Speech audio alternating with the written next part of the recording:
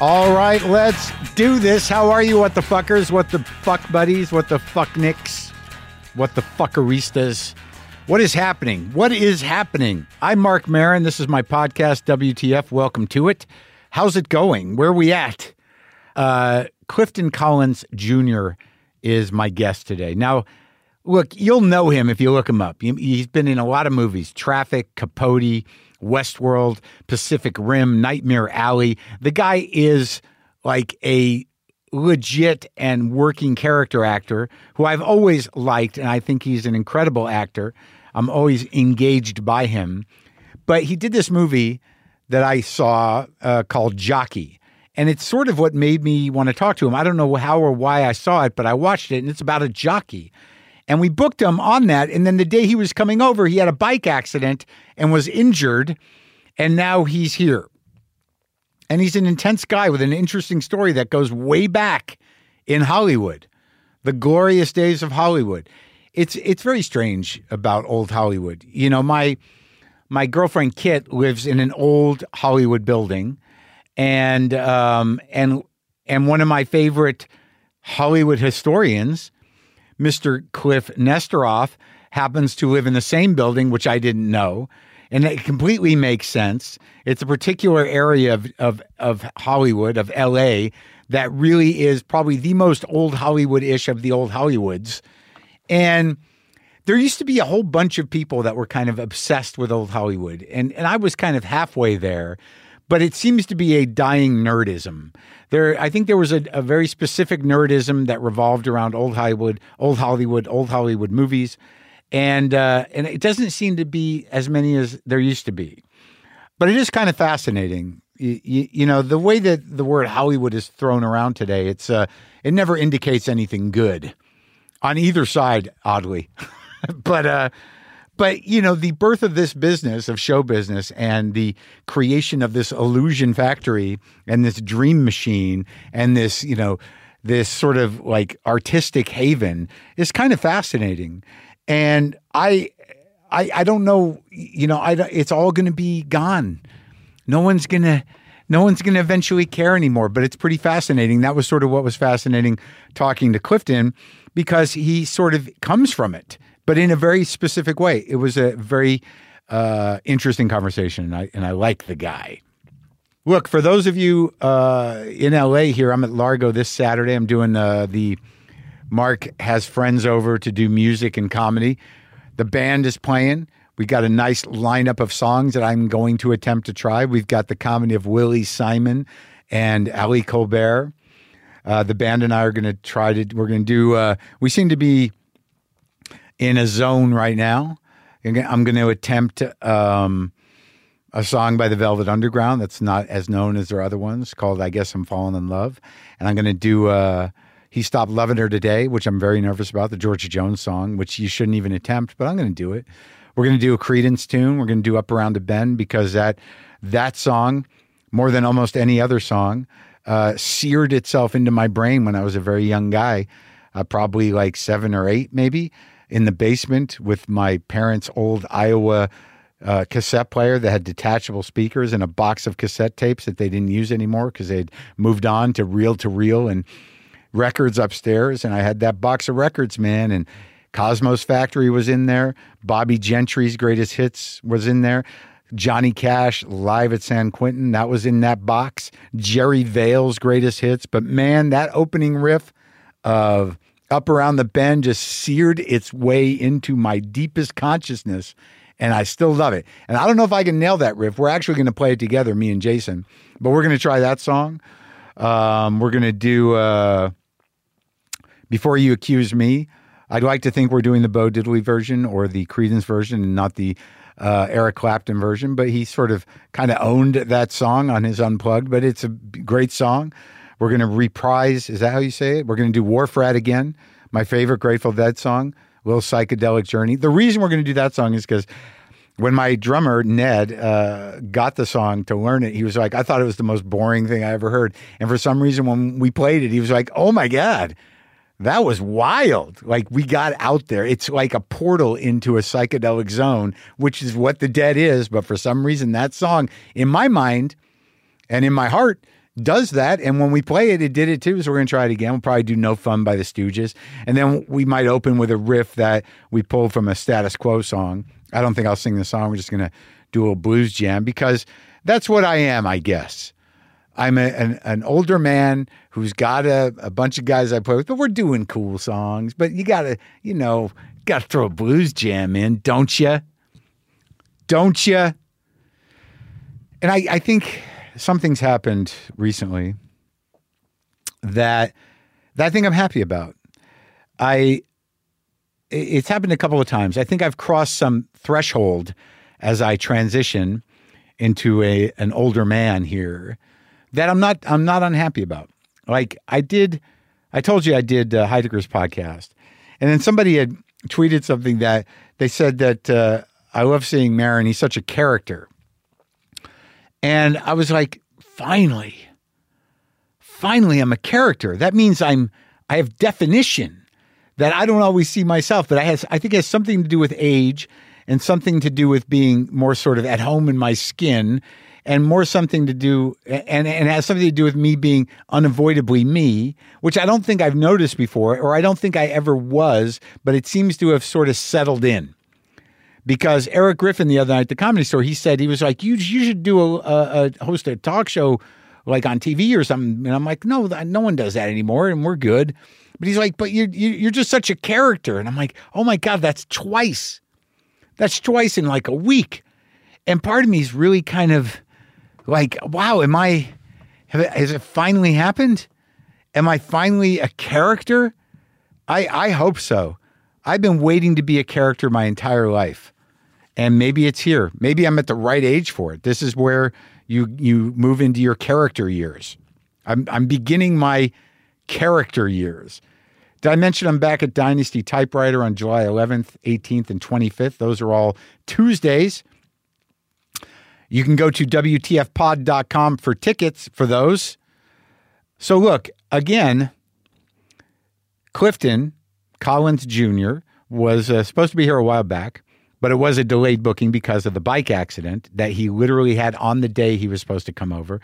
And when he finally came over, we got in it. And it's quite a story. And he's quite an actor. So this is me talking to Clifton.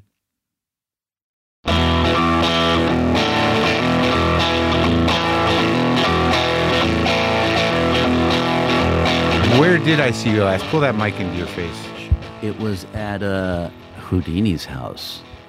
Oh, right. For that. What were we doing there? It was an event. It was a celebration. It was like a network did it, right? Was it? It was for a film, was it not? Yeah. Yeah, and I was doing press for Jockey at the time. I feel like it was a party for a couple of movies under one. That's what it feels like. Yeah. It was a big deal.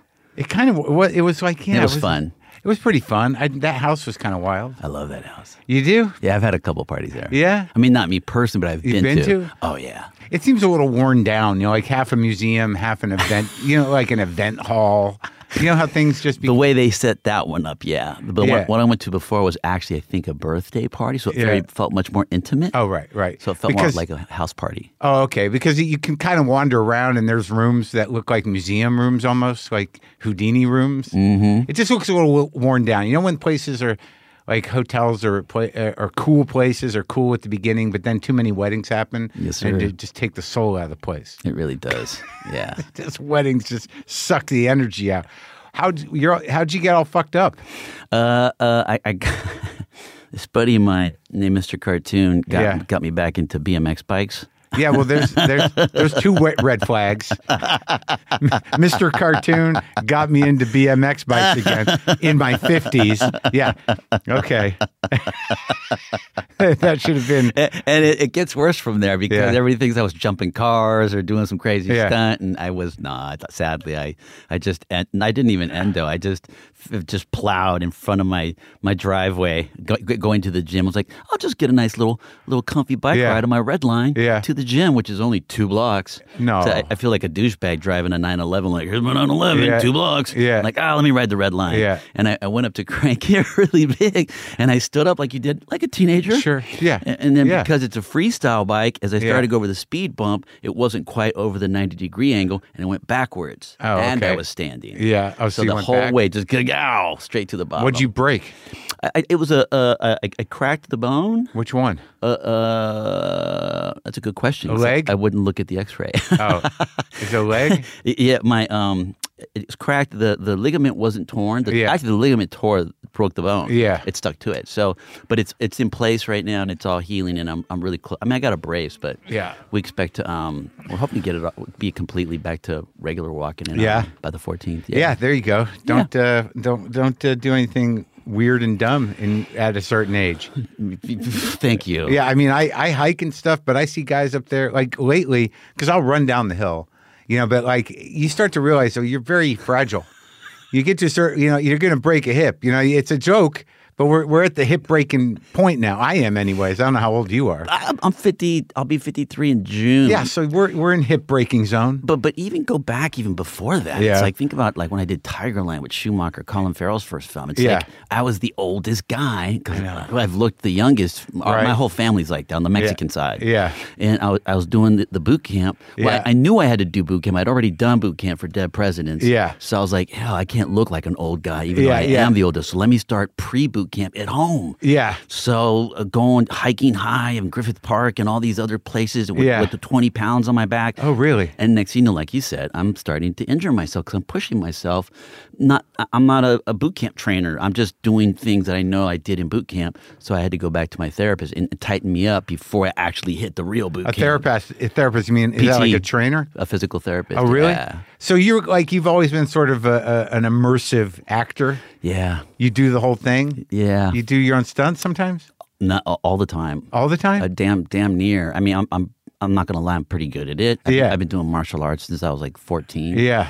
So fighting's a natural thing. I started Muay Thai in 1987. Really? Yeah, before people even knew what Muay Thai was. Yeah. So from Taekwondo, American Freestyle, Muay Thai, all kinds of weapons, nunchaku, staff, bow, stars. You can do it? You can do stars? Oh, throwing stars, belly song. If you had a belly song, right? So I'm not even sure I know what that is. The throwing stars? I know what throwing stars are because I remember Kung Fu when I was a little kid. Oh, with David Carradine. Yeah. Sure. The belly song, butterfly knives. Oh, yeah. You can do those? Oh, my God. Yeah. Nunchucks. Yeah. Nunchucks? Oh, yeah. Oh, my God. So have you done any major martial arts movies? I've been wanting to for a long. I got really close on a few. You better get it in now, buddy. No shit. You are not lying. Yeah. Well, time's running out for the martial arts movies. It's interesting. I've had a few mentors recently talk to me about not doing my stunts. Just one can allege it's random. Sam Jackson. Yeah. You guys are pals? Oh, he's a father figure to me. Really? He's a dear. Yeah, he's the closest thing I got to a dad. Well, how'd you meet him? Like which movie? I did 187 with Kevin Reynolds. Like, you're one of these guys where you're a real character actor and you've done a million movies. So everybody sort of knows you. I just look different. I have to profile people. Yeah, a little bit. Yeah, but people must come up to you all the time like, "Oh, you're that guy." That guy. Yeah, 9 out of 10 times it's like, "You're that scary guy," right? Well, you can tell by the look in their eye. Yeah. Which movie they know you They're from? They're very respectful. I don't get like I forget when they were Mila Kunis and I were going to get some coffee and we were just walking and talking shop and stuff. And she's got the crazy fans because of her TV show back in the day. And it was around that time. And then my fans were always very respectful and oftentimes like, ex-convicts or big motherfuckers. From what movies do you think it was? Well, when it's that case, it's usually like the 187s or the 999s or the Crank 2. Right. Or, do all of them have numbers in the title? They're all... Some wish.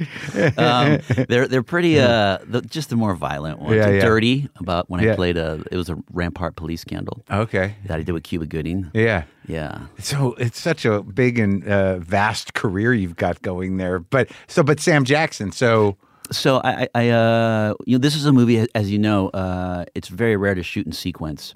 Oh, yeah. Meaning from beginning to end, like page one to the end. This is 187? Yeah. Yeah. And this one we shot in sequence. Yeah. So we had 2 weeks of rehearsal. So you get to grow as not only as actors and as friends, but you get to grow as the character in the film and the story. Yeah. And then by the very end, like I think 2 days before the big finale scene where we've got guns to our head playing Russian roulette, I had to bury my father to a suicide. Your dad killed himself? Mm-hmm. Hung himself in a closet. So I had oh my God. So to have a gun to your head 2 days after you buried him is a very surreal thing. And then you're going toe to toe with somebody you admire, respect, look up to. Jackson. And you're learning from as much as you can. I mean, I stopped smoking weed for that film. Yeah. Oh, on day 5 of rehearsal, he gave me a spanking. I grabbed my bong and I cleaned it out with 420 and I put fresh water in. I went and bought flowers at the gas station. Yeah. And I was like, I love you, but for the next 3 months, you are now a vase. And I put it on top of my fridge with flowers and it stayed there till the end. Because Sam told you not to smoke? Not at all. I just saw how badass he was. He knows everybody's lines. Yeah. He reads the script 3 times. He knows everything. Yeah. Camera movement everywhere. And so he paced himself 4 days of rehearsal. Yeah. On the 5th day of rehearsal was the big finale. And the monologues, the original monologues were even bigger than what ended up in the movie. Yeah. And I watched Samuel just sit there and look at, he put his head down. He wasn't, I could tell for the first time I was looking at Samuel, I'm like, wow, he's not paying attention to anybody now. He's like just looking down at this script. And I said, okay, well, I got a 357. I said, hey, Sam, I just want to show you it's all clear. And he wasn't looking at me. Yeah. He's totally ignoring me. Yeah. And it's this psych ops. Yeah. I knew what was going on. Yeah. So I was like, I said, okay. I said, all right, bro, what's clean? I said, clack. I closed it. Spin. I got, you hold the sides in your hands. You're fumbling through. It's rehearsal. Yeah. And then Kevin goes, hey, you guys ready? And then Samuel goes, picks up the sides and just throws them on the floor. And he goes, yeah, man. I was like, oh, fuck. I'm holding my sides and my little freaking 357 like a little girl. Yeah. I'm just like, okay. You got bigger speeches than me, but okay. Yeah. And then I'm like, hey, Mr. G, da-da-da. And he just goes, I was a teacher. And his eyes are like, so Samuel can control this eye and this eye from crying. Oh, yeah. He can drop 1 tear, 2 tears, 3 tears. On. I swear to God. Yeah. Ask him yourself. Yeah. There's John Barrymore could do it. And Sam Jackson can do it. John Barrymore, that's a deep reference. Yeah, I come from deep roots. Yeah. So Samuel was clearly holding the tears, and I was so captivated and mesmerized. I was like, I just wanted to apologize for breaking into this. I'm so sorry. I'm sorry, Mr. G. I didn't mean to be a bad student. But that's not what the dialogue says. So I had to stick to the dialogue. Right. But then also I wanted to step out and just watch the motherfucker act. And I was like, holy shit, this is magic. Yeah. Oh. Yeah. I'm like, boom. And then when it was over, like 5 pages, it's very intense. Yeah. And then Kevin Rose, all right, man. He goes, what'd you think? I said, what do you mean? What do I think? Did you, Kevin, didn't you just see what happened? Yeah. He chewed me up and spit me out. Yeah. I said, well, what do you want to do? I said, can I please just have can you please just give me 5, 10 minutes? Or 10 would be great. Before you went action. Well, this is just rehearsals. Yeah. We're not even on Warner Brothers yet. We're just really? in a little room. Oh. Yeah. This is just day 5 of rehearsal. Yeah. And I'm just like, yo, Kev, please, can I just please go outside?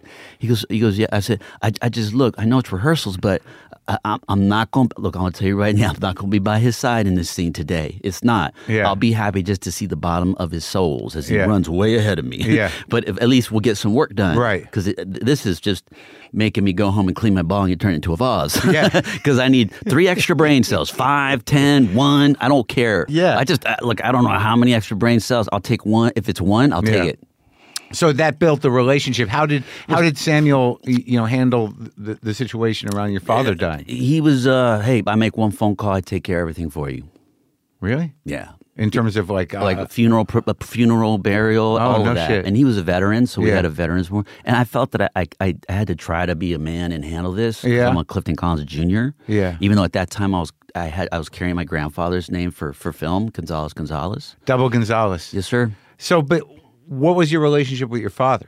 At that particular time, I hadn't been speaking to him for probably 3.5, 4 months. Really? Yeah, my sister and I would alternate. Yeah, because he was just 2 of you. He was an alcoholic. When I'd gotten this role, I had to like 3 or 4 callbacks. You get another callback, and you get another callback. Right, sure. And like, oh my God, I'm that much closer. You get another callback. Like, what? Another callback? 3? Yeah. Like a 4. Right. Like, this is ridiculous. It must be down to me and one other guy or something. You just don't know. Yeah. And then I finally told my dad that I got it. He goes, and he was depressed. He was like, "Oh, that's nothing, son. That's just, you know what." I'm like, "Dad, I worked so hard for this. This is like a lead up. This is Sam Jackson who's coming off Pulp Fiction. I don't know who that is, son." They're like, "Yeah, but he's huge. This is like everybody's watching." He goes, "Yeah, that's nothing, son." Da, da, da, da. And oh, really? I was like, I can't have this negative input when I worked so hard for this. And you know, this is my life. This is what I love to do. But was that your whole life with the diminishing business? No, just for this particular film. I think his own personal life was in, he was just getting to a depressed stage. Now it was his father that was the actor? Well, no, that was my mother. Oh, so your dad was like... He was Collins Sr. Okay, but your whole life he was just a boozer? Oh, yeah, for sure. Was your parents together? They were together. He left when I was 8 years old. That's the earliest childhood memory I have, is him leaving. Really? Yeah. It's usually the traumatic episode, the earliest trauma that you have as a child. Sure, of course. Yeah. But you stayed in touch with him? Oh, he was around? He was. Yeah? He went to prison for a year for manslaughter. What? Yeah. Did a year for manslaughter. That doesn't seem like a long time to do for manslaughter. He was white. White in the 70s.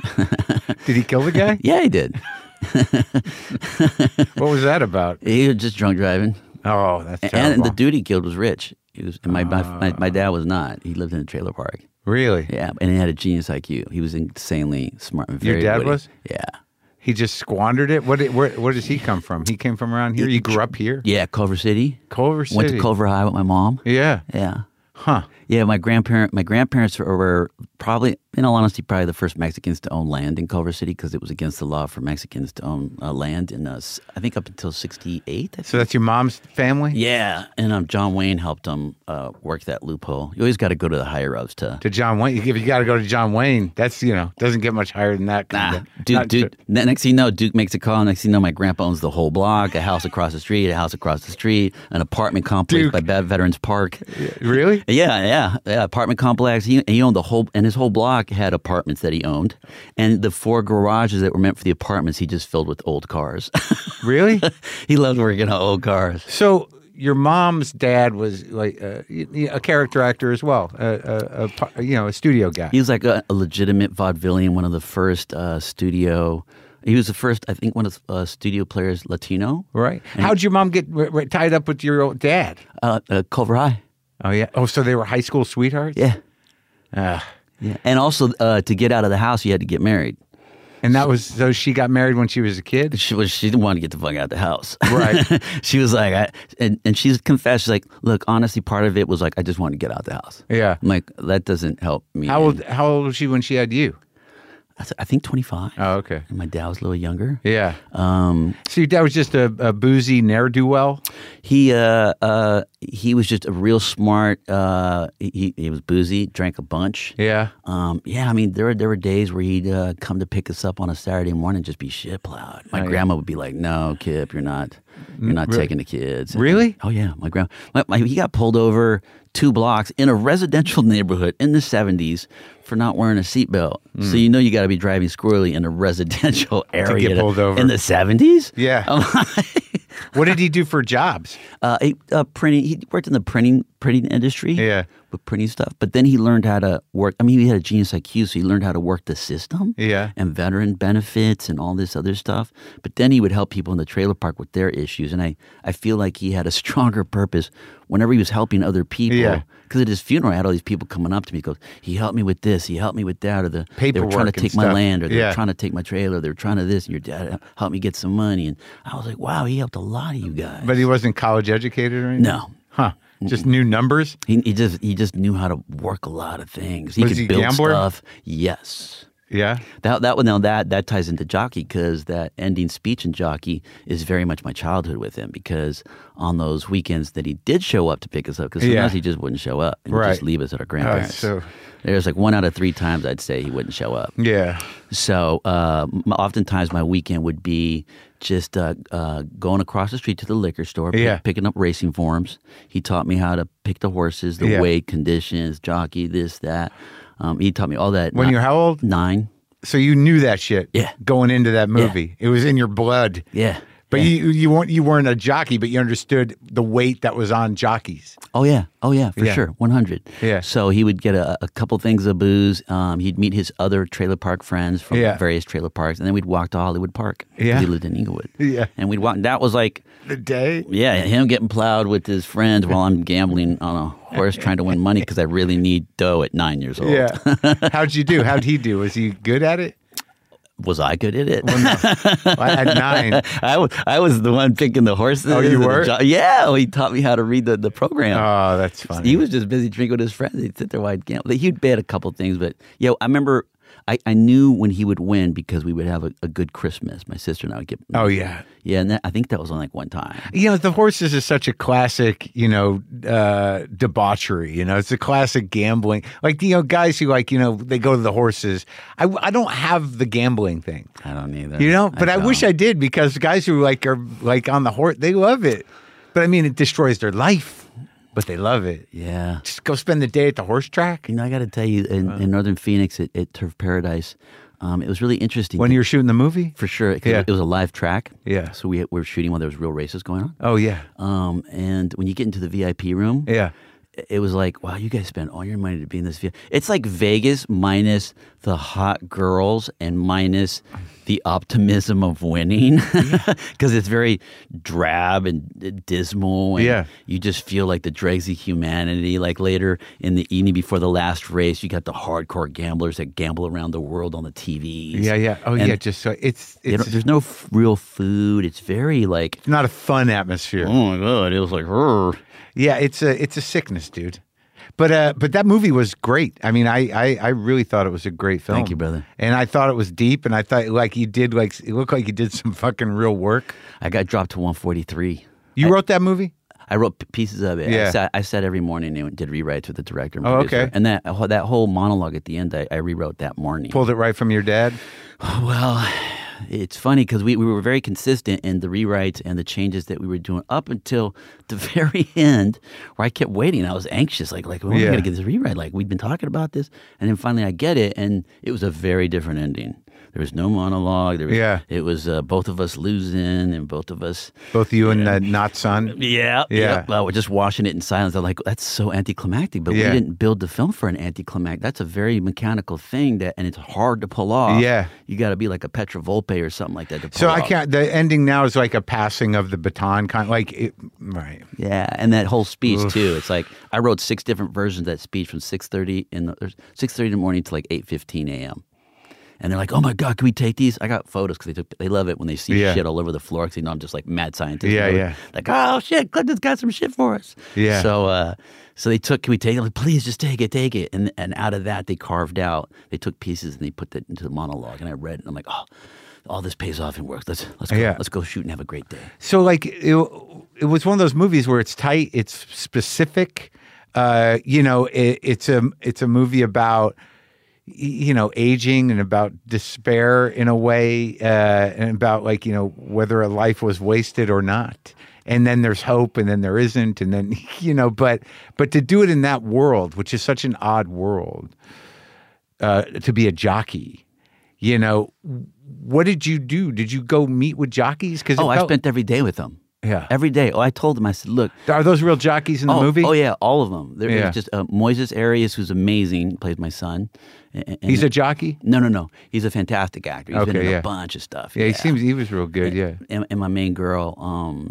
But everybody else was they were all from the track. Yeah. So day one, and this is my second film with Greg and Clint. Yeah. We did Trans Pecos, who won the audience award at South by Southwest. Yeah. So they already knew how I flowed and how I did rewrites, and that's what they expected. This is the director and the producer? Yes, sir. Yeah. And Greg Cuidar directed that one. Yeah. And Clint Bentley produced it. Yeah. And then on Jockey, they switched roles. Right. And Clint directed and Greg produced. Yeah. So I told, so they knew I'd want to be there early because that's just the way I roll. They knew I'd want to hang out, and we stayed at like a Courtyard Marriott, a real dingy place, was just perfect. You don't want to stay at a Four Seasons. That just doesn't fit with an No. You don't. And also budget-wise, it helps. Well, yeah, because we had $350,000 for this movie. You can stay at the Marriott Courtyard. Yeah. You can frame it however you want, but we're not paying for the other one. Pretty much. And then I wouldn't want to stay there. Sure, I get it. And I drove out there from L.A. to Phoenix. Yeah. And I brought my clothes. He was Indy. Bring your clothes, sure, and all this stuff. So I brought all that stuff out, and I told the jockeys, I said, look, man, I know you guys are probably fans of some of my stuff. Yeah. So I don't want you guys to be shy. I'm here to help you guys. Yeah. If you need me to shovel shit, wash your horse. Right. Anything you guys need me to do, I'm just going to be picking up game and hanging out. Was this the first time, actively around horses? No. Westworld. Oh, yeah. I did a pilot where I was a jockey. I was a cartel owner. Yeah. And I owned my own jockey, my horse. Yeah. One of those thoroughbreds. Yeah. And that horse took off on me. Yeah. Yeah, that was What movie was that? It was a pilot that never got picked up. Oh. Yeah. But so, all right, so you tell these jockeys, I'm in, I'm of you, whatever I need. And what'd they make you do? Were you shoveling shit pretty quick? No, I think they were I just wanted I just didn't want to be viewed as an actor. I want to be viewed as a friend and an employee or just a partner. Sure. And I'm there to help them. Yeah. And if you want to hear some stories about a movie, please ask me. I'd love to share. Yeah. And don't be shy about anything. Did they? Yeah, absolutely. Absolutely. What they want to hear about? I think Boondock Saints was a good one. Yeah. Crank 2 was a good one. Oh, what else came up? I think the one I remember the most is Traffic for some reason. Oh, yeah, that's a fun one, too. But that's heavy, man. Yeah. Frankie Flowers, the gay assassin, and he was not happy. Yeah. But not gay pre-gay. Yeah. It was it was a crazy character. And, when they beat you down, the way you played that was so devastating. It was. I remember the AD coming to my trailer. Oh, Mr. Collins, we're getting ready to shoot this scene. I said, yes, I'm aware. Thank you. Yeah. He goes, how do you want to do it? I says, what do you mean? I says, what do you want to wear? I said, well, the scene here says I'm naked in a chair. Right. Well, Steven wants to know, what do you want to wear? I'm like, the scene says I am naked in the chair. Well, do you want a thong? Do you want to cover? No, it's Soderbergh. I want to be naked. I want to be naked. I'm not. This isn't. You're not afraid. This isn't Magic Mike or anything. It's like let's make this right, dude. Yeah. And you did it? Yeah, it was funny because my manager called me like 2 weeks later to sign a nudity waiver. Yeah.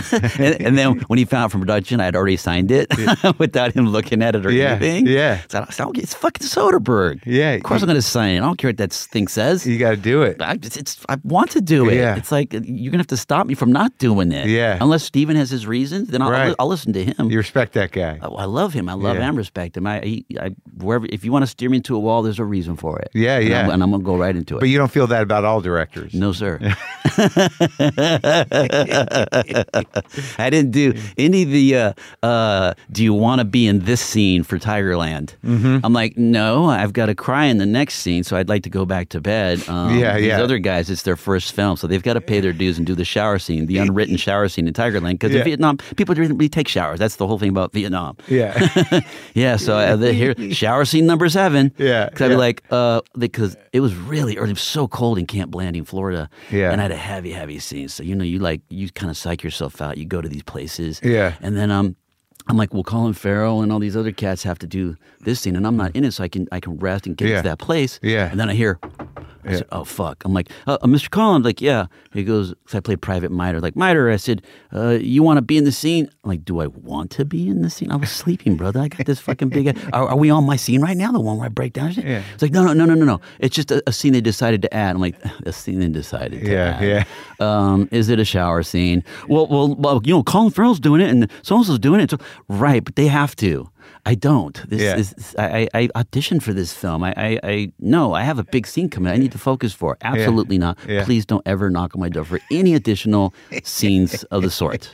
Now, and what do you attribute that to?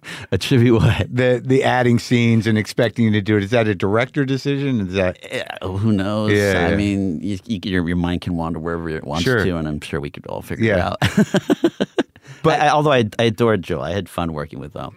But with Jockey, this was sort of a passion project. Yes, without a doubt, and also Clint Bentley, and Greg Queter. They're like brothers to me. I love them so much. They've got so much respect for craft, and they're such amazing, open-hearted, generous collaborators. And it did well at the festivals, right? Oh yeah, I won Best Actor at Sundance. I got nominated for Independent Spirit Award. But nothing from the Oscars? No, nothing from the Oscars. We were hoping for that.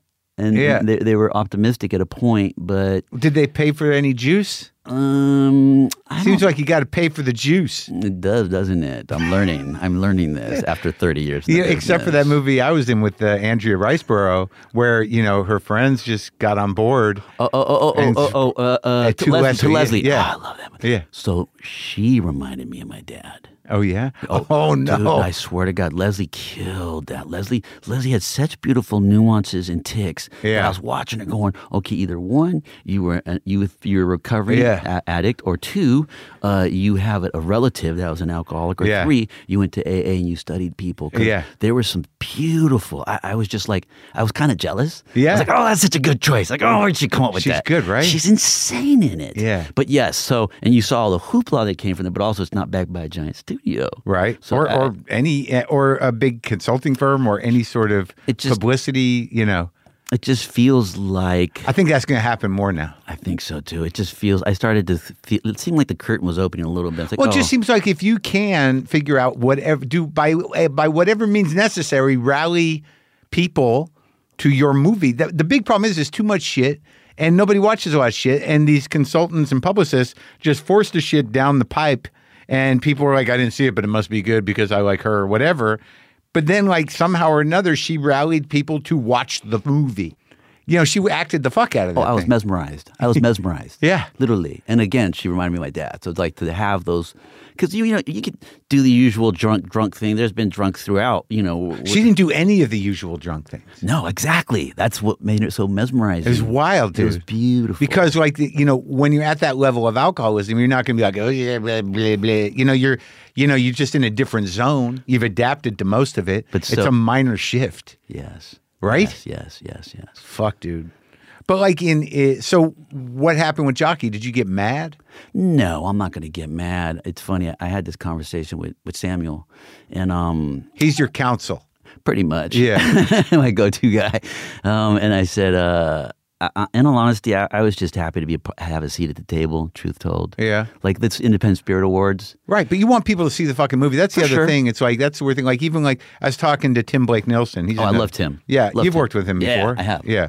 What movies? Nightmare Alley. Oh yeah. And then I wanted to do the Western with him because Potsy was a friend of mine, and when he called me, I was oh man, I'd love to do this. Which one? Old Henry? Yes. But I know Potsy. I've known Potsy from the country. Who's Potsy? Potsy's the director. Oh, okay. From the country music world. Okay. Because I directed Chicken Fried for Zach Brown, and we won a CMT award. Oh, you're a video director. Yeah. And that's where I first met Potsy. So we stayed in touch. He'd crash at my house, and he called me to tell me about this film. And then we got Tim Blake. I'm like, oh, fuck. I mean, Tim Blake's a beast. He is, right? Oh, he's a beast. He's friggin' insanely talented. Yeah. Yeah, so you can feel it. And a good dude. Oh, yeah. Very good dude. You watch him, and you're just captivated instantly. Yeah. Well, but you've worked with some big directors, man, right? Yes, sir. You've worked with all in Arudu. I loved him, on Babel. Yeah, that movie's another one. Like between Traffic and Babel, those are big pieces, man. That was another piece I rewrote too. You did? I did because I remember when he called me, I was doing this indie in Louisiana called Little Chenier. Yeah. And I was playing Cajun. I was playing Cajun there in the South Bayous there. When he called me, I had to talk to him on the phone. And then he calls me and he says, Clifton, this piece, I'd love you for this role. And he was basing it on another audition that Francine Maisler had done. He showed him something. It was completely not really related to a Border Patrol agent, but he saw it and he wanted me. So he pitched it like the opening scene to Midnight Express with Brad Davis, with the tension and the hash and the guys are coming onto the plane and beautiful. Like on the bus, wasn't it a bus? Was it the bus? Where he's pulling the hash off? Yeah. So he's beat by beat, he's painting this picture for me. I said, I love it. And he goes, the movie with the man with the hat? I'm like, oh, yeah, Midnight Express. He goes, yes. The actor, Brad Davis goes, yes. Yeah. And I'm just like literally finishing his sentences. Yeah. And I'm like, I said, Alejandro, mire, I said, this is a beautiful scene, but that's not the scene in your screenplay. Yeah. He goes, cabrón, you're right. He goes, I'll fix it for you. And Alejandro's filled with so much damn passion, you cannot say no. Yeah. If you're that passionate, right. I want to jump on a boat and be as passionate as you and help fulfill your passion. Yeah. That's how you feel. It's a team effort. Yeah. So we get there. And I've got a lot of police resources and stuff. So you do? Yeah, that was the ride to hell. That was so scary. What? Because I get to LAX. They want to fly me coach. I'm like, wait a minute, Brad Pitt's in this movie. What do you mean I'm flying coach? They've never flown me coach on any movie. Yeah. Something's going on. It's a Mexican movie. I called my new managers. Oh, you got to watch out, dude. It's my people. Yeah, They're like, what? You're overreacting. I'm like, no, I'm not. Dot the I's and cross the T's. We about to hit a shitstorm. Yeah. Like, whatever. Calm down, Clifton. Yeah. So I'm at Tucson Airport. It's tiny. Yeah. Like, when you get there, they'll be waiting for you. I said, great. I get there. Yeah. I'm like, hey, guys, where's my driver? I'm like, they said they're there. They've been there. I'm like, okay, so you do it 360, and you can see all the windows. Like, okay, they're not here. Yeah. I wait 30 more minutes. Yeah. They finally show up. This girl shows up, this overweight, bigger Mexican woman, probably in her 60s. Looks like she's ready to go to a quinceañera. So much makeup, so much perfume. Yeah. And then they throw me in a white van with no windows that I'm sure is used by the cartels for kidnappings when it's not a production van. I'm positive. Because the inside was really grimy. Like, ooh, people tried to get out of this before. Oh, come on. So I'm telling you, this is what it looked like. Yeah. And she's in the front passenger seat with the window open, and we're driving. I'm like, I thought I could get some food at the airport, but no, because it's so small. Yeah. Okay, now we're driving. Maybe we'll stop and get some food. I noticed that the road is straight, nothing but cactuses and rocks. Yeah. I'm like, holy shit. So now it's starting to, I see the bars on my phone starting to go away. I'm like, there is no food coming up anytime soon. I said, how far is the border? Like 3 hours. I say, oh my God. I said, what about food? Like, there's nothing from here to there. I'm like, so they flew you into Tucson to drive you to Mexico? To Puerto Peñasco. Yeah. Which now they have an airport there, so you can fly into it. But at the time, they did not. Okay. So, yes, I'm like, fine, I'll wait to get to the she's motherland. Working for the production. Yes. Yeah. You would think maybe not. Like maybe they snuck her in somehow. Yeah. And I got to smell her perfume the whole time. Yeah. And I'm watching my bars disappear. Yeah. I'm like, fuck, if a tire blows, we're fucked. Yeah. Like, I've got a bag of like nuts and raisins that I won't tell them I have. Yeah. And I'll escape. Yeah. And I'll go back. I already had a plan. To get out. If we roll and the tire blows, because I won't have a signal. Wow. So I finally get there. I get to the hotel like, Mr. Collins, you're not supposed to be here for another week. Okay, well, here I am. So what do we do? I do not know. I'm like, okay, please. Who's this? Who's talking to you now? The head of the owner or the person at the hotel. Yeah. I'm like, so. Okay. You got a room? Yeah. I'm like, here I am. So they put me in a room. There's no welcome basket. There's no script. There's no per diem. The phone cables are yanked out of the wall. Oh my God. Yeah. So I'm Mexican. So I'm like, I can fix this. Yeah. So I start reconnecting the wires. Yeah. And I get some kind of signal, and it's still not working. So I go down. So you got to put money down. I said, here's my credit card. No credit card. No credit card. Okay. Where's the ATM? No ATM. What? No ATM? Do you got room service? No room service. Like, what? Yeah. What the fuck's going on here? Yeah. Where's Brad Pitt? Yeah. Where the fuck's Brad? So then they go, they finally get me so I give them $50 and they charge the fuck out of me. I call my manager like, yo, you have to change Verizon before you cross into Mexico. You can't do it once you get there. Yeah. So it wouldn't work once I got there. Yeah. So now I'm sure now it's different, but at the time, so I finally get a script, and I go to Alejandro, and he goes, "Oh my God!" He goes, "You're right. I was supposed to fix that." He goes, "Oh, I didn't." And I was like, "That's cool." Well, he was busy, and I saw how slammed he was. So I let 3 days pass, and then I'd already shot him some versions of it that he liked. I said, "Dude, do you want me to just kind of tighten it up and write some shit?" And like it goes like X, Y, Z. Yeah. He goes, "Cabrón, could you?" I'm like, "Fuck, don't worry, dude. Just keep doing what you're doing, bro." Yeah. And what you see in the movie, even. You'll hear me repeat some dialogue, which is very typical of just police procedural. Yeah. Is very simple, short commands, Right. no monologues. Right. It's like, stand up, sit down, yeah. hands up, Yeah. hands down. No, Right. nothing to confuse people. Yeah. So that's why you'll hear me repeat stuff, because when we finished that scene, he said, just repeat what you're saying. Like, cool, okay. Yeah. So we did, and all that dialogue is the shit that I still have the writing at home. I keep all my stuff that I rewrite at Yeah? home. Yeah. Just for the Jim Sheridan's films, Brothers. I wrote a bunch of stuff. Yeah. But and you keep it just for for fun to have. the papers. Just, when the papers go to the whoever gets your estate, the library that gets all the papers. Perhaps. But like Pitt's his section was totally different, right? Yeah. It was a different, like almost a different story in a different place. It wasn't Mexico, was it? Nope. I had Gael Garcia on my end, and I had some great people. But it was just getting there was just like a very it's crazy. It gets worse. It gets way worse. Really? Oh, yeah. But why? It wasn't his first movie, was it? No. It was just the way it worked. It's just anytime my people are involved, you can expect. But that's not always true. I mean, I can't imagine that Del Toro. Always. Oh, you're right. No. The exceptions of with the top.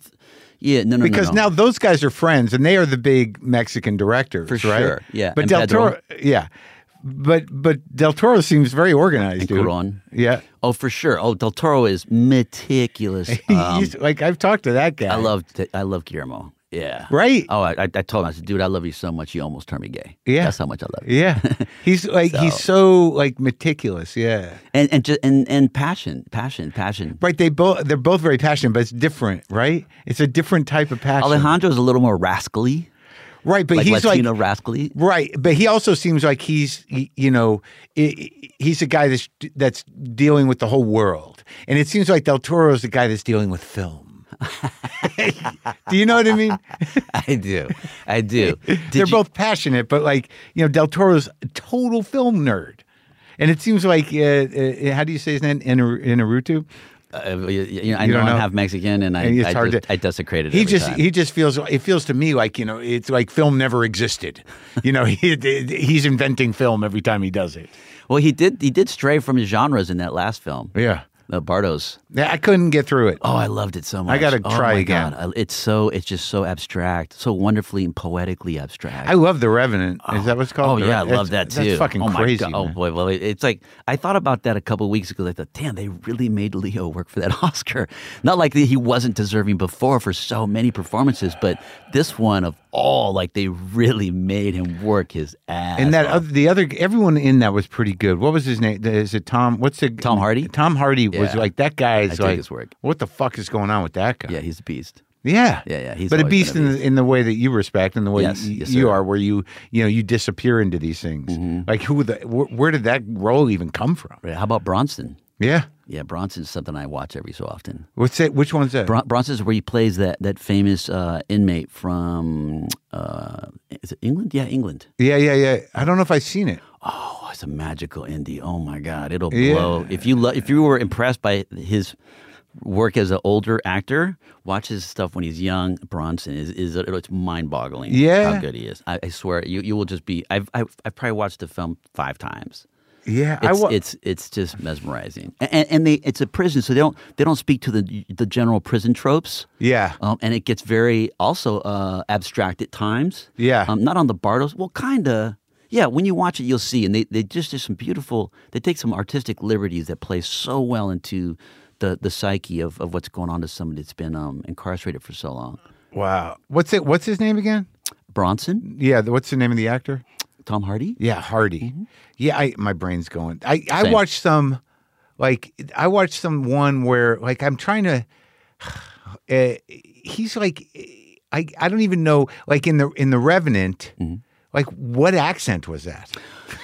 Right, that's a good question. But also, you got to remember the time period. So the accents change, and we don't have access to actual. Recordings of those accents. Well, then he did that weird Capone movie. Right. That was a stinker. Locke is the one.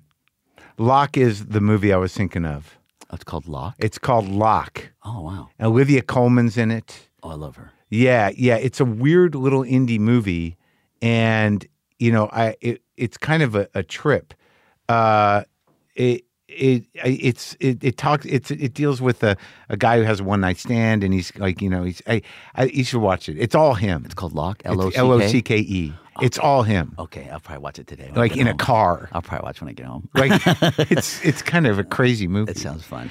But so when you work with Guillermo on Nightmare Alley, you did 2 movies with him, and right? Pacific Rim. Yeah, but Nightmare Alley, this is like coming full circle around to. Your heritage. Yes, sir. And your grandfather. Yes, sir. It's very interesting because, when I was looking around and I looked up your grandfather, is that there's something similar about the nature of your careers. In that, not so much, I don't know his acting work, but he did a lot of movies and he did a shit ton of little television. And he's just a working actor at some point, right?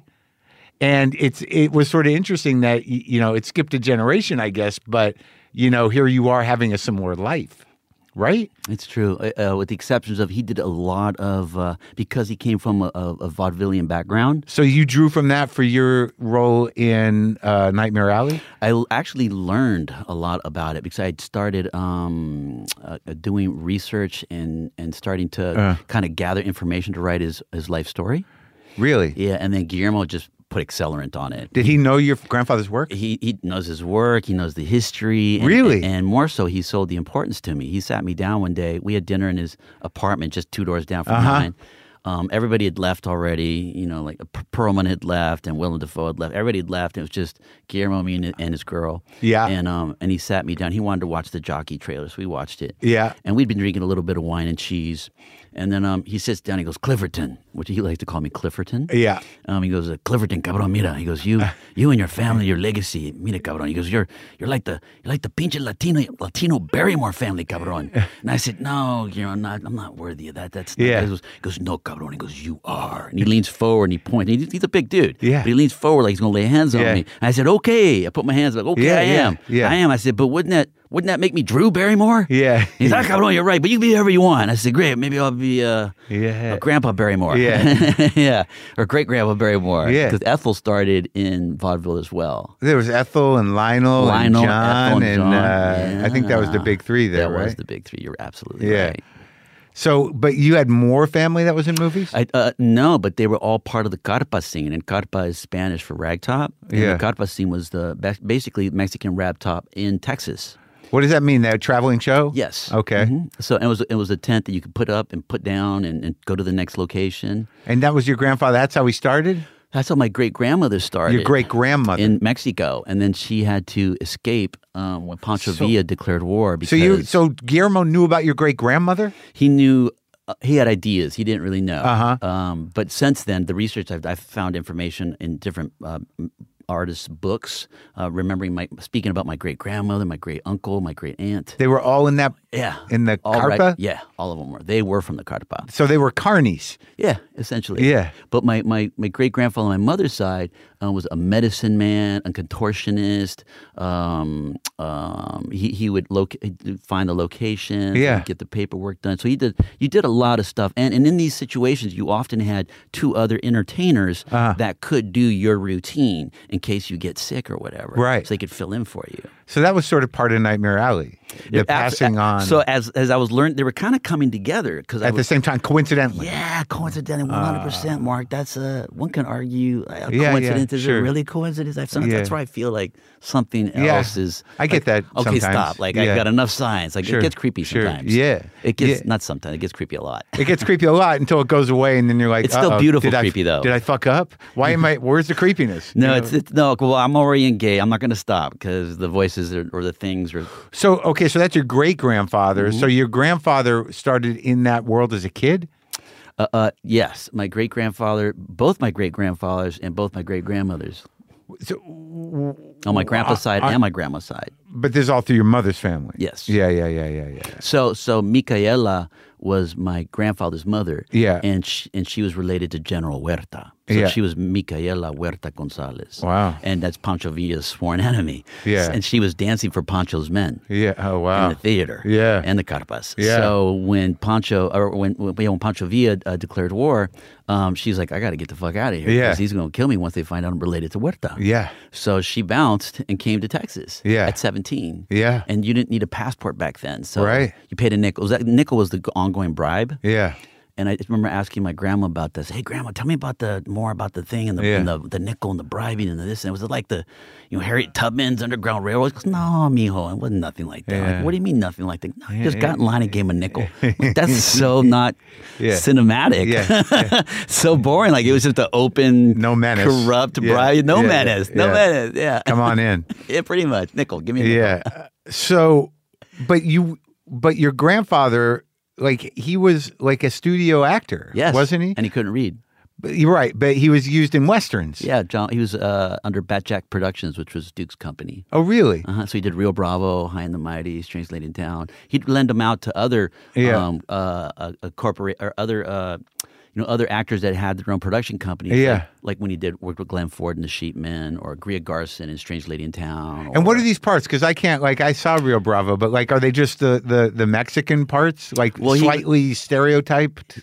Not Rio Bravo. No. He owned the hotel. Oh, okay. And he brought Duke all the ammo at the end with the shotgun. Oh, okay. And he got in a fight, and he's the one that puts the blouse up to Duke. Oh, Duke would just take him off the leash. Duke just loved to have him around. Yeah. So he was buddies with John Wayne. Oh yeah. Once Duke saw him on the Groucho Marx show, and then William Morris signed him. He did one film. He did the first 3D Western with Van Heflin called Wings of the Hawk. Yeah. And then after that's when Duke called. And, said, I want to put him under contract for 10 years. Wild. Yeah. And that's where he did all the film and TV work, because he was on Bonanza, and so he was working for Duke. Yeah, and Duke's brother directed him something. Robert Wayne directed him something I found called The Vault. Shit. Yeah? Yeah. So you're doing all this research, and you're finding all this out, and you're watching all the...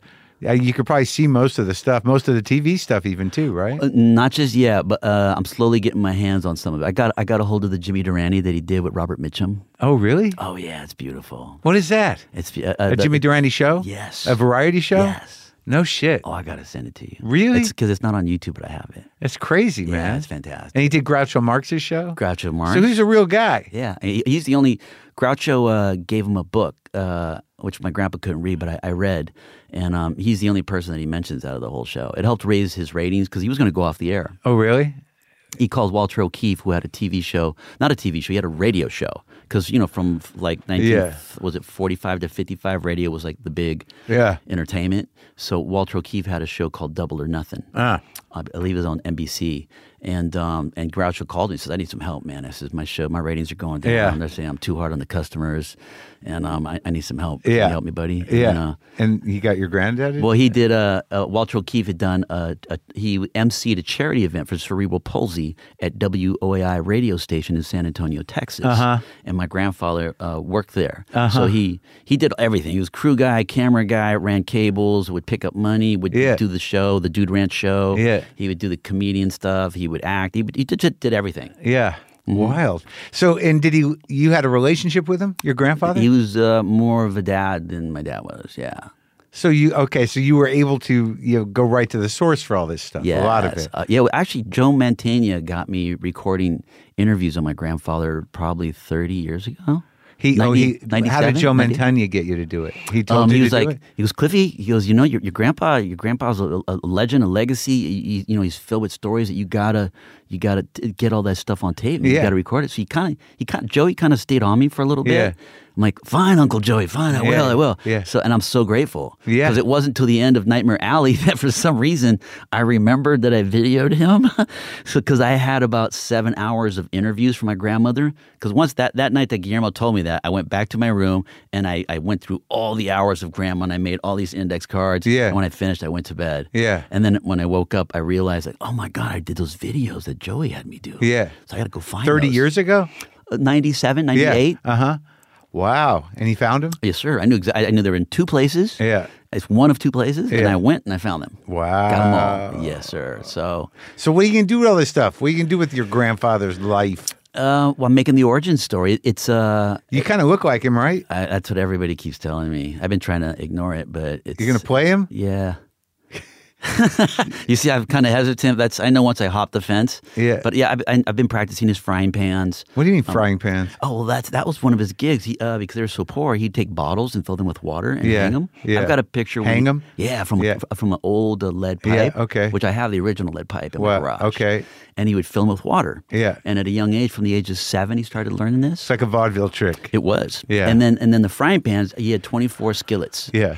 And he'd play those? Yeah, he'd play them and he'd bend the tail or he'd bend the handle. Yeah. To change the pitch. Yeah. And also with the hammer he learned later. Yeah. Which was hell on the family, probably at least the last 15 years of his life because his hearing was going. Uh-huh.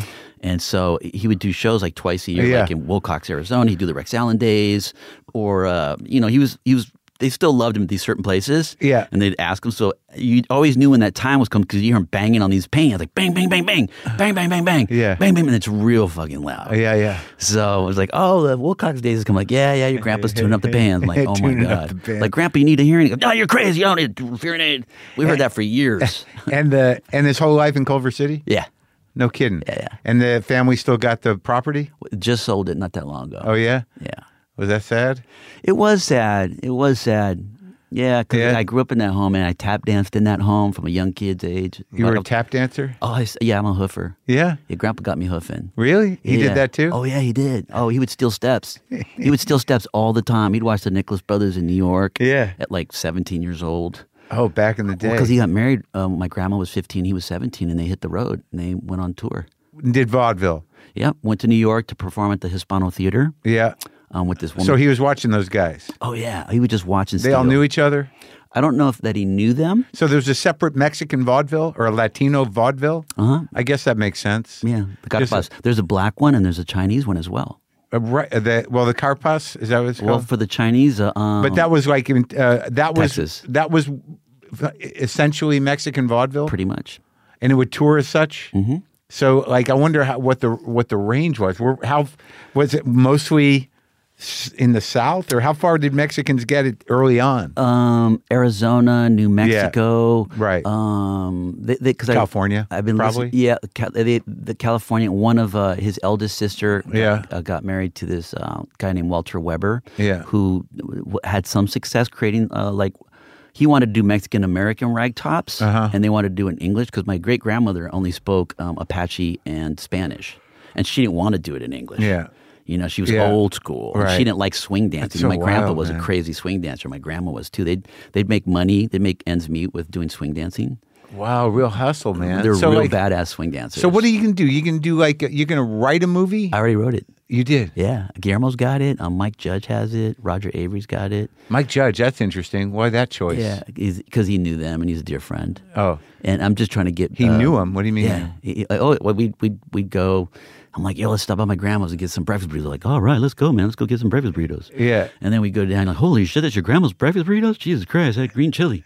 Oh, shit. Green chili. Well, he grew up in New Mexico. Yeah. Well, he was there for a while anyway. Yeah. How do you know him? I auditioned for Idiocracy. Yeah. And we just connected then, even though he didn't hire me. I was like, damn, I could totally hang out with Mike. Mike's fucking cool as shit. Yeah. And then I ended up doing Extract, where I get my my ball blown off, my testicle. Just hanging by a thread. So how far along are you in this movie thing? So you got the script out to people. And you want to direct it? Or? Yes, sir. I want to. So you're looking for a producer? You're looking for money? Let's see what happens in the Guillermo camp. Yeah. Because he was such a strong influence, and he knew Grandma as well. Yeah. He was like the one opinion that he cared about at the screening of Pacific Rim. Like he just went out, but then the same way Bennett Miller and Philip Seymour, rest in peace, were concerned about what my grandma and grandpa thought when they saw Capote at Sony Studios. Really? Yeah. Because why? Did she know him or something? They knew. They Philip and Bennett knew who my grandpa was, but having worked with like Howard Hawks and Mervyn LeRoy and William Wellman and all the old greats. Yeah. They beeline. They just kind of went past the audience and beeline street. What did your grandpa say? What did your grandpa say? I'm like, oh, okay. He loved it. He loved it. We're good. Yeah. Like, dude, what's going on? You can ask him. I'll tell you. Wow. Yeah. It was pretty special. So you've been practicing the directing though? You've been doing videos and shit? Well, I've done a bunch. Yeah. I've done everything from the Crowning Crows to Slash. But no features yet. No features yet. I love shooting. I love editing. I'm just kind of a horror for it. I just love the process. Yeah. It's fun. But I've recently, because I've got so much audio on Grandma, I actually had Grandma narrate some of the beginning because I didn't have the whole script ready yet, but we've talked about so much of it that I sat her down. I said, Wita is what we would call her because as children we couldn't say abuelita. Yeah. So we just say Wita or Wito. Yeah. So we'd be like, hey, Wita. And as adults we still called her that. Yeah. Wouldn't it be cool if you could actually be the person to narrate Wito's stories? Yeah. That'd be amazing. So I've got hours of her. So what I've been doing, I've been harvesting her voice for AI. Through 11 Labs. Really? Mm-hmm. What's 11 Labs? 11 Labs is an AI for voice cloning or voice recreation. Yeah. So I've been isolating her voice and taking out my voice and any high pitches or knocks, and I upload it to this app, and I can get her. I can type what I want her to say. Really? Yes, sir. How's it sound? Yeah. Correct? Well, right now it's a little off, and I just found I just found this little button where I can. Because it says English, but then if you look on it, you can make it go to Mexican. Yeah. So for the Mexican accent, because Grandma's got she looked very white. Yeah. But had a unique accent being from Texas. Yeah. In Texas, you never know. You get like a straight up, like full blown KKK Texan? member, Yeah. or Texan, and you could be full blown like dark Mexican, or you could be full blown white looking and have the thickest Mexican accent you've ever heard. Yeah. So you just never know what you're getting. Right. And that was the Jim Crow era too. My grandma's youngest sister was the whitest. So if they were hard up for food, a lot of times they would roll the dice and have her go into the store to buy food. Yeah. And risk getting caught and possibly killed. Really? Yeah, my grandpa would stop. I'm like, well, let's not go into that one. That one's dangerous. Oh, really? Or that owner's known to like fuck with Mexicans or Yeah. But So you want her to narrate, but it's going to be it's not a documentary. It's an origin story. Yeah. And it pretty much ends when he gets signed by William Morris and goes to and leaves WOAI. Okay, but that's interesting that you're using the AI.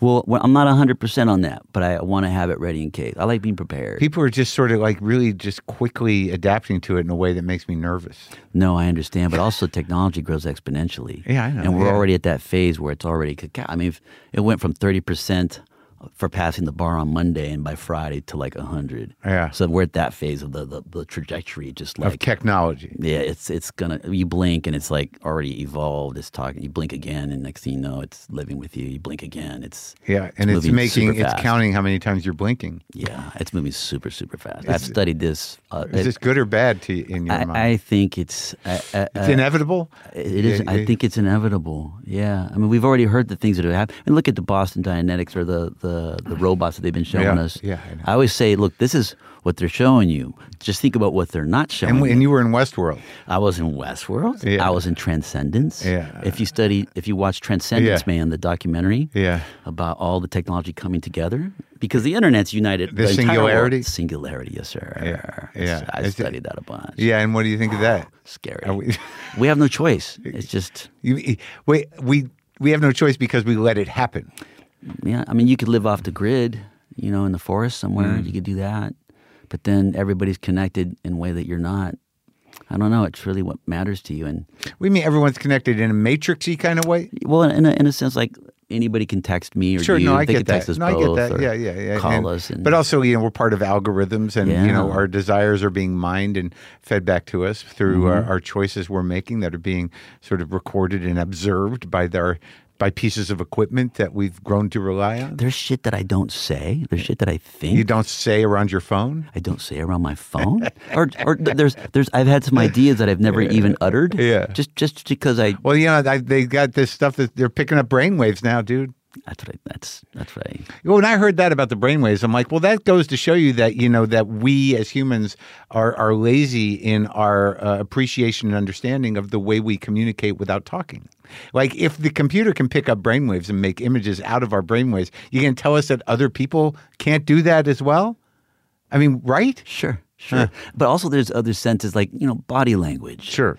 That doesn't need to be verbalized. And you can tell, or when your girlfriend comes up, when she's mad at you, when she's happy. Right. Or when she's had I a bad guess you day. do feel that, yeah. So. Well, that aside, I hope that you make the movie. And what is this? Did you write or two? You wrote a book with your... I did. Prison Ramen. Yeah, what is that? I donate 20% of the proceeds to Homeboy Industries. Sure, man. Father Greg. Yeah, Father Greg. You know Father Greg? I love Father Greg. Father Greg and all the homeboys and all the homegirls over there. It's such a beautiful, it's a magical place. Yeah. Because I did grow up around a lot of gang activity as a young kid. In Culver City? Culver City, Inglewood, Watts, South Central. Yeah. Been shot at 3 times. You have? I got out of 3 carjackings. Yeah. I think I got 2 lives left. Yeah. I'm guessing. Well, that's pretty good. I'm cool with At that. 52? You're 52? Yeah. 2 lives should get you through. I'm with you. I'm so with you. I'm happy. I'm happy. Yeah. So I remember the first time walking in there, To Homeboy? Yeah, into Homeboy Industries. I saw a Latino, I saw North Siders, South Siders, white gangsters, black gangsters. And I was like, oh shit, it's about to go down. I went straight to my fight or flight. Yeah. I put my back against the wall. I knew where the exits were. Yeah. And then I realized, like, oh my God, everybody's here to be of service. Yeah. And my eyes just watered up, and I was trying to hold the tears back because Yeah. I don't want them to see me breaking. Yeah. Because I realized how much love was in the room. Yeah. I was overwhelmed by the love. It was beautiful. And I sat down with Father G. He gave me a recipe. So yeah, a childhood buddy of mine had done some time, and I went to go visit him after the Chino riots. I was like one of the first people there. In prison? Mm-hmm. Yeah. And I went to go visit him, and 7 out of the 8 cubicles when you're getting ready to transfer, he was a clerk at that time because he had done a lot of time, and he had that stature. But he was the last module to not get burned. So even when I was sitting with him on the yard, you could still smell the burning embers, the wood, like when a forest burns, you smell it. I could still smell. When was that? Was that uprising? A riot? Yeah, it was a riot. Yeah. It was a riot. Yeah. And it was a warden that wasn't paying attention to the house rules, as we say. Yeah. And they paid the price for it. So, and then he got removed. Yeah, but I've got photos of like Schwarzenegger walking through the prison and blood on mattresses and broken porcelain sinks. Those prison riots are nasty. Oh, dude. they're totally, and it could have been prevented, but just arrogance. Literally. So your buddy survived. He did, and we took from his diary. I selected a handful of stories which were very engaging. Yeah, and then we just polished them. We polished them while I was doing this pilot in North Carolina. And I'd left my computer at home. Like I had that visual when I was on the plane going, oh shit, it's charging on my table. How am I going to do the rewrites? Right, yeah. On my damn phone. My thumbs were so fucking sore, Mark. Yeah, but it's weird that you can make the adjustment, right? Well, you're driven. Well, yeah, I know, but like there's always something. Yeah, and you did it? I did. Even Goose was like, yo, buddy, you look pretty tired, man. Why don't we just do this polish tomorrow? I'm like, no, dude, we got to motor through. Tomorrow's the easy scene. They got makeup for me. Don't worry about it. We got to finish this. Yeah. You know? And you did it? Yeah, we did. And what is the book? It's just it's edited versions of his writing? It is edited. Yeah. They're all original ramen recipes from prison. Yeah. They're all very real recipes. And then with every recipe, we affiliate a story. Yeah. In hopes that the youth will pick up on it. What's the recipes? Just all ramen, and ramen's taken over as a force. So it's all prison. It's for prison. Like that's what they can do in their cell. Mm-hmm. Okay. Yeah. Mm-hmm. Well, and it's different in different prisons because some prisons allow farming, others do not. Yeah. Some prisons allowed extra stuff from the outside, others do not. Yeah. So it really depends, and it changes throughout. And it's a quick, fun read. And I had so many friends come to help. I mean, Sam Jackson did the intro. Oh, wow. And Father G and Shia LaBeouf and Taryn Manning and have you worked with that Shia fella? Clancy Brown. Yes, sir. I did 2 things with Shia. I did Honey Boy, which was a very special film. I saw that movie. Wait, well, hold on. Who were you in that? I played his counselor. Oh, yeah. Okay. Yeah. That was like the one positive role model he had in his entire life. Right. Jeez, man. You're everywhere. Yeah, it was special.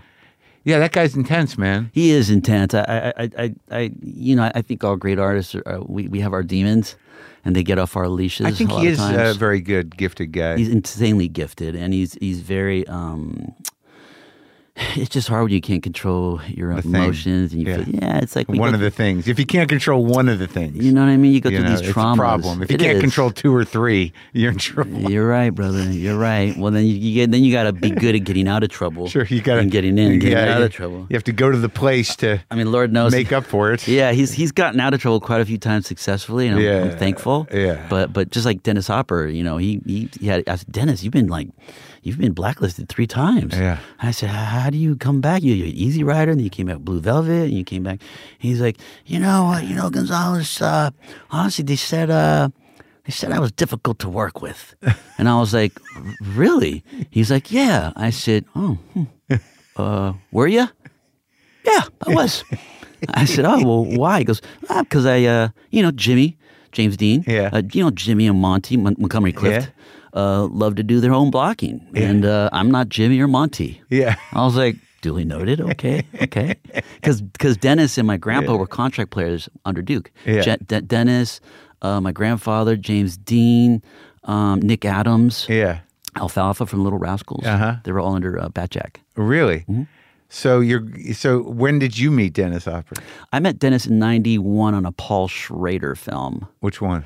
It was called, was it called Witch Hunt? I think it was called Witch Hunt. Huh. It was, that famous author that I love.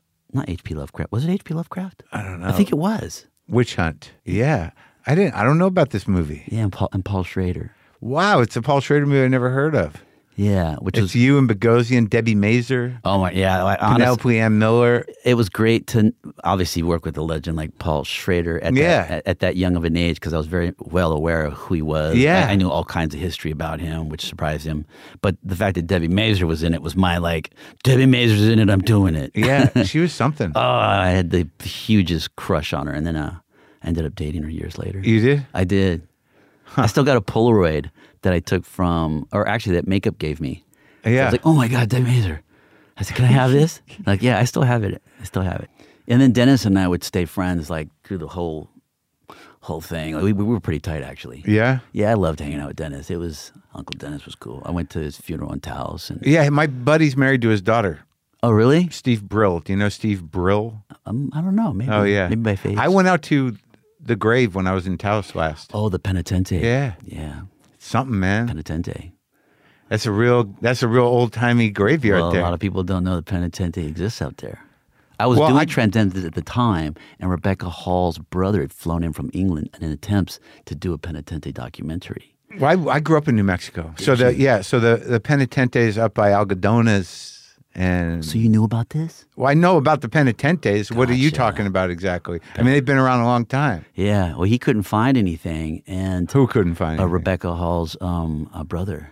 So you're telling me that it was secretive, right? But Dennis, that's a Penitente cemetery. Yes. Okay. And Robbie Romero, his godson, who's Apache, had to get Dennis asked him to get special permission from the high priestess. He was like, huh? Yeah. High priestess, what are you talking about? Yeah. Penitente. Like, huh? Penitente here? In Taos? He was like, yes. Well, why wouldn't they be? It's all over New Mexico, right? Isn't that where most of it is? Know. I mean, from my recollection, they were out by Espanola, Algodones, but it was that it's this sort of yearly Catholic beating the shit out of yourself thing, right? Well, they did have two strong. Well, you've been there, so you know there's two buildings at the entrance. Where at the cemetery? And one's a stronghold that has the people and the guns and this and that, and it looks like it's empty, but it's not. They're constantly watching. Yeah, so be really careful what you do. Right. Yeah, because we went a year later for Robbie to do the four prayers to the north, south, east, and west. So he did a full blown Apache. So wait, so what are the Penitentes in your understanding? I started to do a little bit of research. It comes from Spain. You get the flogging and all of that stuff. So from what I understand, it still happens, but who knows? Yeah. I don't really know. Yeah. And neither did Robbie at the time. He grew up there. Yeah. Huh. So it was very secretive. And what was Hopper's relationship with them to get buried there? I don't really know. Neither did Robbie. Because Robbie was shocked when he heard it. He was like, what do you mean? This is the first we're having this conversation. He grew up with because it's a fairly nondescript grave other than what people leave there. It's a beautiful crucifix. All of it, yeah. Yeah. And then people just go as a pilgrimage and seem to leave stuff there. I don't know when the last time you were there was. I was there a year ago. Oh, wow. And it's just covered with stuff. Like little motorcycles. All that kind of shit. Easy Rider stuff. Sure. Yeah, I'd been there twice. The first time I went, we were followed by a line of choppers. Because they circled the church during the whole ceremony. Oh, you mean when you were there at the funeral? Yeah, Henry was speaking, and Jack Nicholson was next to me, and he was. Oh, Nicholson came out? Yeah, it was beautiful to have him. He came out for the star ceremony as well. Was very friendly. Was waving at all the tourists, like you never see Jack. Just so open hearted, the way you've never seen him. You work with him? I have not. I would love to, but and we had. I think he's done. Yeah, possibly. Yeah. But so we were just circled by these motorcycles, and they came to the funeral, and they let them in to the Penitente cemetery. Yeah. And I just remember Jack turning around. He goes, as they started to lower Dennis in a literal pine box, like you see in the Old West movies. Well, it's like the Jews do that. Yeah. Really? Pine boxes. I didn't know that. Yeah. Okay, full blown. So they're starting to lower it, Yeah. and then Jack turns around and goes, "Give them hell, boys!" And so they did a 21 rev salute. Yeah. Oh, really? Wrong. Yeah. Wrong. It was heavy, and Val Kilmer was there. Yeah. Well, he's living in Santa Fe at the time. Yeah, it was. It was great to run into him there. And it's like, I'm hanging out. Did Gene Hackman come up or anybody? I didn't see Gene. Oh, yeah. But there was There's so many of his friends were there. Did Fonda? Seymour Cassell was there. No, Fonda did not come to the star ceremony nor the funeral, and I'd worked with him a few times afterwards. And, I felt really bad because I was so close to Dennis, and I was such a fan of Easy Riders. But then he started to tell me about Henry and the book that he wrote. Henry. Fonda. Yeah. And he started telling me about the book. Peter? Peter told you? Yeah, he said it's called Don't Tell Daddy, I think it's called. And when I learned about the trauma that he'd gone through, I just gave him a straight pass. I'm like, I can't hold anything against him. I don't know what their history is. About Peter? But between Peter and Dennis, I mean, I know what Dennis has told me and shared, and I know what I've read, and I know what I've heard from other people. But after you heard Peter's story about what he went to his dad, I was like, okay, I gotta guys, he had problems, dude. Yeah, Henry was not cool. Not cool. No, it was bad. I think that's where that whole rebel thing came from, because even before Easy Riders, he had the Hell's Angels? I think a Corman movie, Wild right? Angels. Was it Corman movie? Was it Roger Corman maybe? Yeah, was it called Wild Angels? I don't know. It just sounds like... a biker. That's where Satanism was big. So the satanic, like, woo. Yeah. I was like, oh, God. The B-movie biker movie. Yeah. The B-biker movie. I love those things. Yeah. Well, it was great talking to you, buddy. Oh, my God. It was such a joy. I was so excited. This is the highlight of my week. Oh, good, man. No, I was so sad when I couldn't make it that first time. Like, oh, my God, I watched all the specials. I watched all of Mark's stuff. It was so funny because they're like, I'm like, what happened? It's like, he fell off his bike. Literally, bicycle, not a motorcycle, a bike. Yeah, literally fell off his bike. And now we know a block from his house. Not even. It was in front of my driveway. Oh, wow. The gate was still open. It hadn't closed yet. It was a crack. I was like, okay, not going to the gym today. Well, I hope the full recovery is on the horizon. Yeah, we're good in a couple weeks here. Thanks, buddy. All right, brother.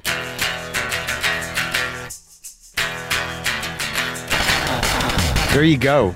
You can watch Jockey currently on Starz, and you can rent or buy it on streaming video platforms like Apple and Amazon. And it is a very specific, very personal, and very, it's kind of a heavy, beautiful movie. I recommend it highly. Okay, look, hang out for a minute, will you? Hey, folks, this episode is brought to you by Kleenex Ultra Soft Tissues, your ally to help tackle your allergy symptoms this season. I love the change of seasons, but nobody loves pollen and all those other things floating in the air that make you sneeze during this nice weather. Kleenex Ultra Soft Tissues are hypoallergenic and allergist approved. So fight back against watery eyes and runny noses without worrying about irritating your skin. You know all those times you've heard guests sneeze on the show? Well, actually, you don't hear any of that because we cut the sneezes out when we're editing. But take my word for it, people definitely sneeze in here, and when they do, I've got a box of Kleenex on the table right in front of them so they can use one and get right back to business. And here's what Kleenex means to me: a tissue that will hold up. We've all used those other tissues that you blow holes right through. When I see Kleenex, I know that tissue is up for the job. For this allergy season, grab Kleenex and face allergies head on.